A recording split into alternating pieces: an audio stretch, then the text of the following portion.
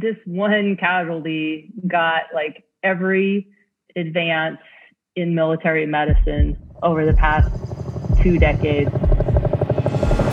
Welcome to War Docs, the military medicine podcast. This show brings you a first-hand, behind-the-scenes look into the mission, unique opportunities, and deployed experiences of the entire military healthcare team. From state-of-the-art hospitals in the United States to the most austere environments across the globe, War Docs has you covered. On this episode of War Docs, we welcome Air Force Colonel Stacy Shackelford. Stacy is a general surgeon with additional fellowship training in trauma. She served as the chief of the Defense Health Agency Joint Trauma System and has been the president of the Excelsior Surgical Society, the military chapter of the American College of Surgeons. In this episode, Dr. Shackelford discusses the development of the Joint Trauma System and how he used data from combat casualty care on the battlefield to guide improvements in evaluation and treatment strategies. Stacy has deployed multiple times around the globe and shares a wealth of important insights and lessons learned over her distinguished career. You can find out more about Dr. Shackelford and our previous guests on our website, wardocspodcast.com. I'm your host, Doug Soderdahl, retired Army urologist, and I'm joined by Wayne Causey, active duty vascular surgeon. Wayne, I'll turn it over to you. What brought you to trauma surgery as a specialty? I was a little late to that.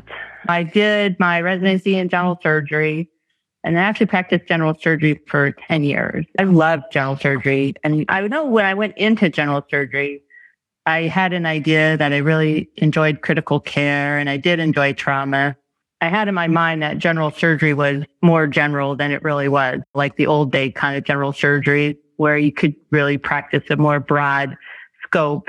I really enjoyed it. I was a general surgeon for 10 years. I had 2 overseas assignments in Japan, in England. My kids grew up overseas, and we really had a great time as a general surgeon. Really, actually, my deployment as a general surgeon that really got me enthusiastic to do trauma. I think most people would say, yeah, I get it. We need trauma surgeons on a battlefield. That makes sense. But where do trauma surgeons fit on the battlefield? All of my deployments have been to the Role 3. I've been deployed 5 times. But a couple of the times, one of the times in particular, I deployed with JTTS. So we traveled to all of the Role 2s with the Joint Trauma System. We worked with all of the different roles of care, single surgeon teams that we have now, 2 surgeon teams, split FSTs, the Air Force, GSTs, and the Navy. From our data that we have, and we haven't talked about the Joint Trauma System really in data analysis, we think that time is really the biggest factor in survival and getting care to the patient. So if you have a choice between taking longer and getting the patient to like a more robust surgical hospital versus getting to them with a smaller team quicker, probably going to have a better survival with the quicker. You mentioned the JTS, and the people that are listening may not know that stands for the Joint Trauma System. Tell us a little bit about that. Yeah, the Joint Trauma System is a group of people who focus on collecting and analyzing data on battlefield trauma, writing clinical practice guidelines, and improving care on the battlefild. And we do that through data-driven analysis. It started off in 2005. The JTTF is the Joint Theater Trauma System deployed to CENTCOM, led by Colonel Eastridge, was the first deployed JTTF director. And really, they just went out there and said, what's the problem? How can we help? And they also had a team of nurses in particular and medics who helped them collect and analyze data. And so that data started the trauma registry. And since then, it's really just gradually increased in size. And in 2017, we actually were established under the National Defense Authorization Act, acquired organization for the DoD, and that put us in the DHA at that time. What would you say is the most significant or some of the most significant contributions that JTS has made to military medicine and maybe trauma? Foundationally, it's just the data-driven approach to improving care. We never really had that before 2005 in the conflict in CENTCOM. It was really new. We learned it from our civilian colleagues, of course, so we didn't really invent the trauma system. or the registry or any of those type of ideas, but copying that from our civilian colleagues and taking it to a new level. Some of the really, really big changes in trauma that occurred, probably the most significant is the way that we resuscitate our patients. When I was a resident, we used to just use a ton of crystalloid fluid and a little bit of red blood cells. And once we made them good and coagulopathic, then we would think about giving them some plasma at that point. I mean, these people would just like swell up massively like balloons, and we made sure they got compartment syndrome by closing their abdomen as well. So it's hard to think back in those days, like how many people probably didn't survive that could have survived. We had ARDS, acute respiratory distress syndrome, just from that. And then based on the data that we had early in the conflict, it really showed that our experience resuscitating with whole blood, because we had trouble getting some of the blood products forward to the surgical team, they relied on walking blood bank and fresh whole blood. The surgeons just really noticed that the fresh whole blood made such a difference in stopping bleeding, and the patients did so much better. They actually called it the nectar of the gods, the fresh whole blood. And so with that idea, they actually looked at resuscitating patients with blood products only. And even when we were using component therapy, using those in a ratio that approximated reconstituting whole blood from its components. It's actually, in retrospect, seems incredibly obvious that they're bleeding, give them blood, not crystalloid. And it's just amazing that we ever got away from that. But that certainly is the standard of care in the military and across the world in civilian trauma now. What was your best assignment? I think my best assignment, hands down, was when I was deployed as the Joint Theater Trauma System Director in Afghanistan. Went over there in 2012. Took over from Kirby Gross. He was there before me, and we had help from Task Force Med, but there was really like no one that we had to ask permission for to go out and do our mission, which was to improve casualty care. We had a team of 30 people. They were divided up between Bagram, Bastion, and Kandahar. And our job was just to collect data, improve combat casualty care. And it was right at the time, I still remember to this day, Brian Eastridge put out a paper around that time that was called Death on the Battlefield. And it looked at all of the deaths that had occurred in the first 10 years of the CENTCOM conflict. And in that paper, there was about 5,000 deaths. The authors showed that about 90% of the deaths occurred before the casualties got to the hospital. And of those, about 20% were potentially survivable. And to me, as a surgeon, I was like flabbergasted. I mean, nobody told me this in my residency or my fellowship, really. And I was just like, oh my God, we are here, we're doing brain surgery and limb salvage and like massive transfusion and resuscitation and taking care of patients in the ICU, doing skin grafts, taking them back to the OR 15 times, and really working so hard to take care of these casualties day in and day out. And 90% of them aren't even getting a chance. Like they're not even getting to the hospital. And I was just like, holy cow. And I really started us with JTS on a pathway to improve pre-hospital care. And so at that time, we started working really closely with the medevacs, and they were just beginning. They had just started to implement whole blood, or no, it wasn't even whole blood at the time. It was actually components. So it was blood, packed cells, and plasma. And they were training all the medevac medics to do blood transfusions on helicopters. And at the time, the medics were actually EMT basics. They weren't even critical care flight paramedics like we have now. And so there was a team of folks that went around the theater with the blood program, and JTS was pretty closely involved. We participated in all their AARs, their after action reviews, and they did a really, really detailed review of each of the first 15 blood transfusions on the helicopters. So that experience, just working with those pre-hospital teams, was absolutely amazing. And I think over time, I became more involved in training more of the pre-hospital teams, point of injury medics, et cetera, working with the Tactical Combat Casualty Care Committee, the TC3 committee. I think that like now, trauma surgeon, I think that I can actually probably save more lives on the battlefield by training medics than I can by doing trauma surgery. Tell us about your first assignment. So my first trauma surgery assignment was military civilian partnership in Baltimore, where we have a group of Air Force people embedded there. And it was kind of like when I was saying, like, people in the military try to pretend they're not in the military. My experience at shock trauma was like the exact opposite. The Air Force team that we had there's a team of like about 20 people, I think, that was embedded there. And we had rotating classes come through every month. And the people at shock trauma were so patriotically proud that they were training the Air Force medical teams to deploy. And they were so proud of that mission that, it made you feel like every day, like, wow, like, isn't it great to be in the military? You guys are so lucky to be in the military. How do you do that? You're like, well, easy. You can sign this line right here. And we had to know like all of the JTS guidelines and teach those. It actually almost felt like it was more of a military assignment than when I was stationed at, for instance, my assignment before that was at Travis Air Force Base. And those guys were like, well, what? This is the military? No, I don't think so. So is the CSARS program, they're team-based training? They're training the whole team, or are they training the surgeons? So it's changed over time.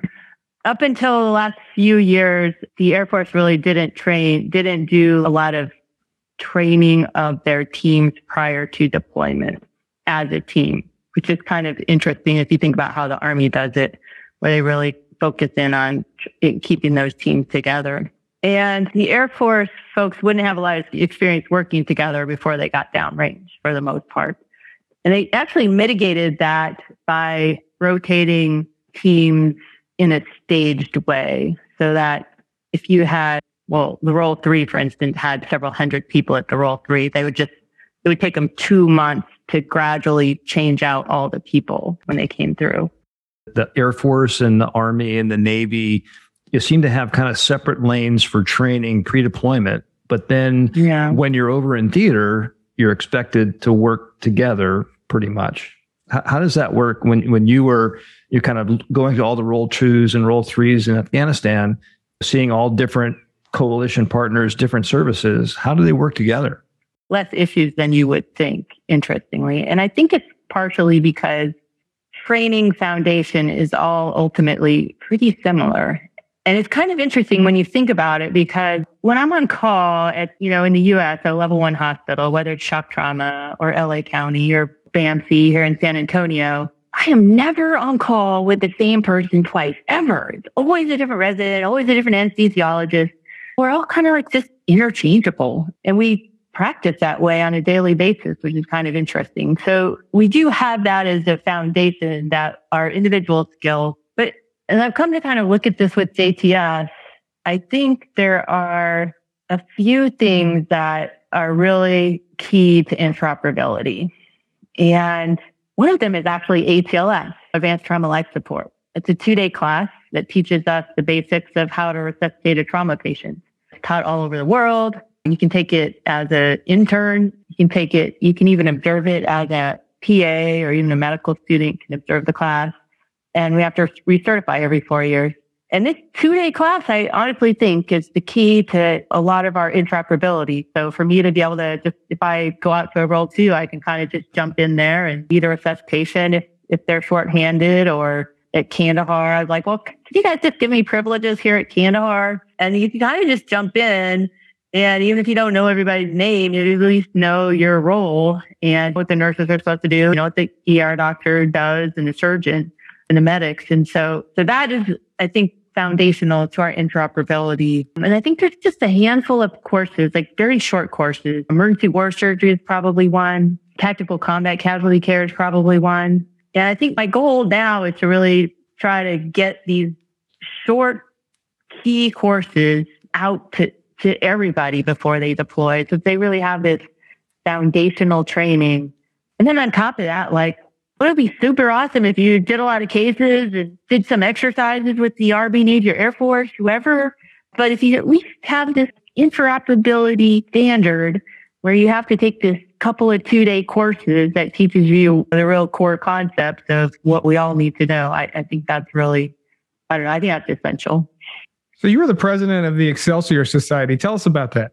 I was. Now I'm the past president.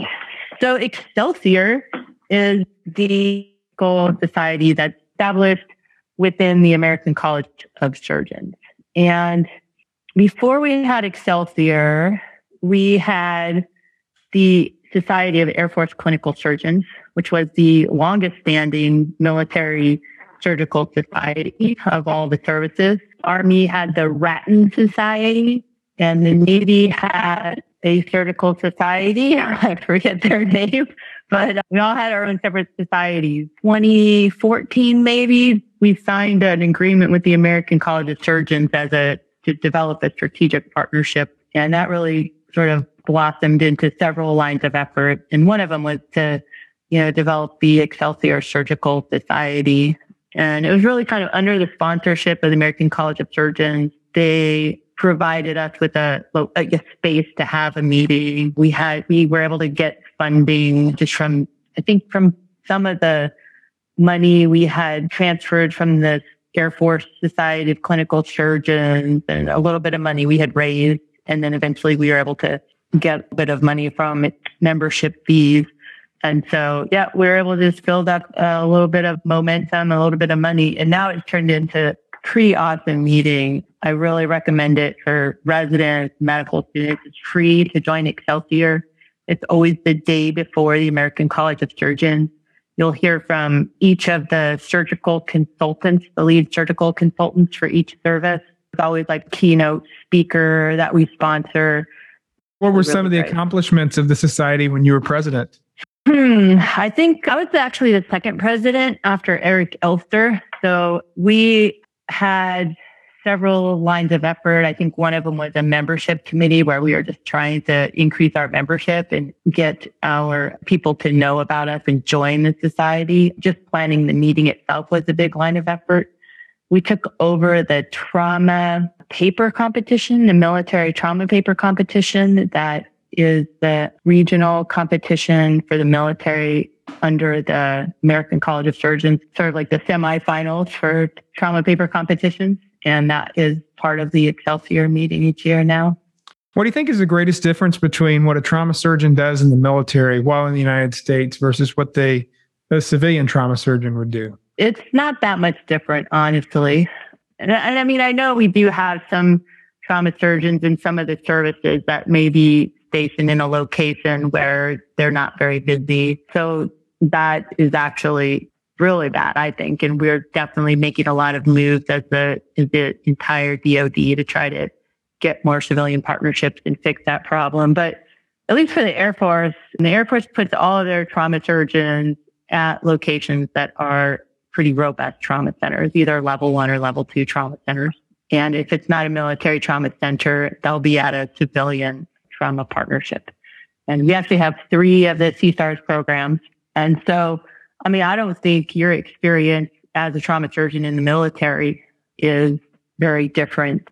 When you come on shift at 6 a.m. at BAMC, that's basically showing up at a university hospital or a trauma center somewhere else? I mean, yeah, it really is. And actually, it's kind of cool because at BAMC in particular, we have Air Force and Army and even a couple Navy guys there. So we all know each other. We at morning report together. And then the last 2 times I deployed from BAMC. And I mean, I was downrange, and no kidding, like people that I was stationed with in San Antonio were calling me from the Roll 2s and sending me patients. And a third of the Roll 3 at Bagram was actually from San Antonio. And even like the en route critical care nurses that were transporting the patients to Bagram, they were also from BAMC. And so it really made me think, like, we have people in civilian hospitals, and it's great that they get that experience taking care of real world patients. But the experience that we get with the level 1 trauma center in San Antonio, I mean, it is like the glue that held that conflict together, just because there were so many people that knew each other on a daily basis. And then we were downrange. You're like, I totally trust what you're telling me, even though you're clear across the country at the Roll 2. I understand what you're saying. So looking back at the multiple deployments you had, would you say, I mean, can you think of the best save? I have to say the most awesome save to me now for the Joint Trauma System involved really awesome pre-hospital care, followed by really awesome en route care, really awesome roll 2 care, all the way up. And so it doesn't really, I don't think of it as just starting with me. And so probably the most amazing case in recent years that we took care of, I actually took care of him. I didn't take care of him until he got to San Antonio. And so this casualty was injured by a grenade on the battlefield, and it hit him in the hip. It's blew his entire pelvis open, almost disarticulated his hip. He had a couple of the most awesome medics with him, and his entire team was trained first they were carrying several units of blood with them, and they also had trained in walking blood bank. And so couldn't evacuate him right away. It was a 4-hour delay until they could evacuate him. And in that amount of time, he got 4 units of cold sore blood and another 6 units of warm, fresh whole blood that was literally drawn on the battlefield from his teammates, and did an awesome job, controlling the bleeding, transfusing him. And he made it to the roll 2. He got evacuated, got more whole blood on the medevac, got to the roll 2, got a Reboa at the roll 2, and had damage control surgery there, and got another about 30 units of blood at the roll 2, transferred to the roll 3, and continued to just try to bleed to death the entire time from this pelvis. And they ended up doing hip disarticulation. And ultimately at the roll 3, they had to do a Reboa again for a second time to just try to get a handle on the bleeding. They had a third walking blood bank at the roll 3, which never happens. They never run out of blood at the roll 3. It's really rare to do a walking blood bank, but they just wanted to get warm, fresh whole blood just to do anything they could to try to finally get him to stop bleeding. And again, something 185 units of blood products before he evacuated from theater. And I was the receiving doc at BAMC. And I remember talking to the trauma czar at Bagram. He called me. He had been a fellow at BAMC, so I knew him too from his fellowship. And he's like, "Do you think we should put the Reboa up again?" And I was like, "Yeah, you got to do what you got to do." But he made it back, and he lost his other leg below the knee. And he was up in the burn unit for a really long time, got multiple surgeries, but he made it. And he actually is doing pretty well. His brain is totally intact. His family is with him. He's going through rehab. He has a lot of prosthetics. So that's what I consider this one casualty got every advance in military medicine over the past 2 decades. One casualty was treated with every single advance in military medicine. So it was basically the example of the ECMO team actually came to pick him up. He didn't end up going on ECMO, but they thought he might need ECMO. So they picked him up from theater and flew him all the way back to San Antonio. So, literally every possible advanced technology that we have available is applied to this one guy, which isn't certainly not scalable if you think about how are we going to take care of casualties in the future. But I do think that it makes a difference to the warfighter if they're going into battle, they're willing to take more risk because they know that kind of capability is potentially will go all out for one person, one guy just like that. Is there anything about military medicine that keeps you up at night? Yeah, CTS, so the Joint Trauma System is coalition of people that stay up all night, every night, thinking about how to make combat casualty care better. So, I don't think about the past, honestly. I don't think about, how many mistakes did I made or what could I have done better? But we're just constantly trying to think about how can we build a coalition to overcome the resistance that people that have other priorities, God help them, if they want to try to prioritize something besides combat casualty care, they'll have to go up against the Joint Trauma System. My latest sort of ideas are really looking at how to expand what we do for trauma into all of casualty care. So it's not just the Joint Trauma System, but it's more the Joint Casualty Care System is how I'm thinking of it. And we had a role in the COVID response, and we ended up running the COVID registry and COVID performance improvement. And it was literally the lessons we learned from taking care of trauma patients running a registry, writing clinical practice guidelines. We basically just did the exact same thing, just changed the word trauma to casualty. And then, in fact, the whole entire time we were working on that, I actually used to think that it would be actually kind of nice if there was a joint medical system that was kind of like the joint trauma system. If you had to tell one war story from your military career that you would like for your grandchildren or your great-grandchildren to hear. Get some of the pictures I sent you, so this is a good one. Describe the picture to us so that when people look at the website, they'll know what story you're thinking of. Yeah, the picture is not that impressive, so it's the story that goes with it. So the picture is a picture of a guy's arm, and it has an IV and a cute little IV in his elbow, and then there's some blurry writing on his arm. And so I actually had met this guy before when I had gone to some training events to work with the medics, provide a little feedback to their training session and give them a trauma surgeon's perspective on their point of injury care.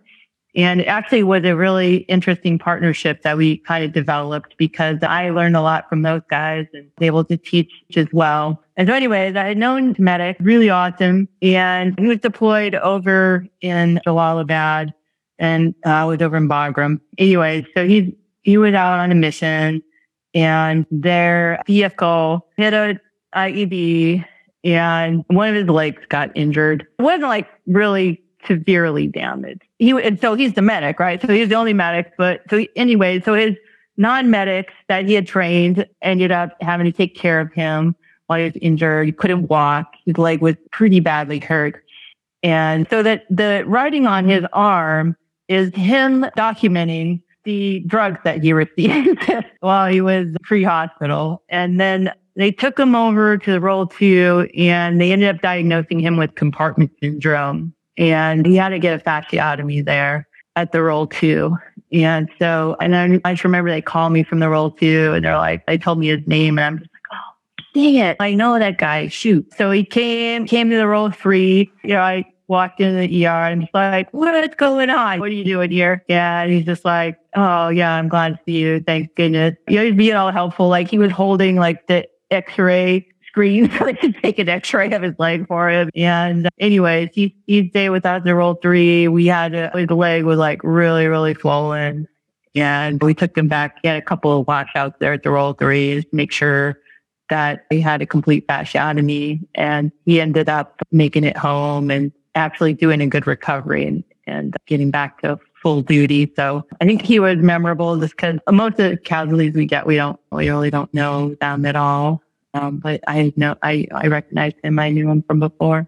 I remember a couple of 2009, 2010, we were having like a really large number of casualties. And there was a lot of the dismounted blast injuries at that time, especially in west parts of the country. And I do remember like some of the things that are really memorable is those guys coming in, like, and it wasn't just one person, it was like more than one people would come in. You could see they had lost both their legs. And I had tourniquets on both their legs. And the only thing they would be saying was they could see their legs were gone. They'd be like, how's my junk? How's my junk? How's my junk? Like, oh my God. That is what just like hearing them say that like repeatedly was really made you think like, oh my God, this person's legs are blowing off. And yeah, he knows it. And yeah, that's what he's worried about. Do you remember a battlefield casualty where you thought, man, I might be in over my head? Coming from the chief of the joint trauma system, ever have a battlefield casualty where you thought, man, this is really something else. I wish I had somebody else standing here to assist me with a good surgical hand. I've had the fortune of being at the Roll 3 for most of my deployment. And I will say that's very reassuring to have other surgeons there with you to where that is honestly not something that I've been faced with, but like I can totally see how our Roll 2 surgeons, like they are out there by themselves. And a lot of them don't have a ton of experience or training. And a lot of them don't even really realize that they can pick up the phone and make a phone call and ask for help. But I mean, it's only by phone. Nobody's going to get there, but they can help with the decision making. What would you tell the surgical trainee that's finishing their residency this year and is scheduled for deployment in 3 or 4 months, coming from a surgeon who's deployed to CENTCOM 5 times? I would say definitely go to emergency ward surgery course. If there is one course, 2-day course that is hands down the best training that you'll get for any trauma thing, definitely do emergency ward surgery. Yeah, just take the preparation seriously. They'll give you a lot of crazy training stuff that you have to do that has nothing to do with medicine. You just have to knock it out. But any of the medical stuff, that is important. ATLS, emergency ward surgery, the Rangers, they have to be good at the basics. What are you going to miss most about military medicine when you hang it up and retire? I think what I enjoy most right now, honestly, is teaching and working with the pre-hospital teams and having just like the variety of stuff that I do every day. Like if I had to work in a hospital and just like do the same shift every day for a month, I think I'm going to lose my mind. So it's just really the great pre-hospital teams, the dedication of the people that I work with, the commitment that they have. We've been speaking with Colonel Stacy Shackelford on War Docs podcast. Stacy, thanks again for sharing your experiences and insights with us, and thank you for your service to this nation. Thank you for listening to War Docs. We sure hope you enjoyed it. War Docs is a nonprofit organization supported by donations from listeners like you. Please follow and subscribe to our show on whatever platform you consume your podcasts, and rate and review this episode, and share the show with your contacts on social media. Find out more information about our show, our guests, and how to become a member of Team War Docs on wardocspodcast.com. Thank you for your support. If you like war stories and medical drama, War Docs has you covered. Spread the word.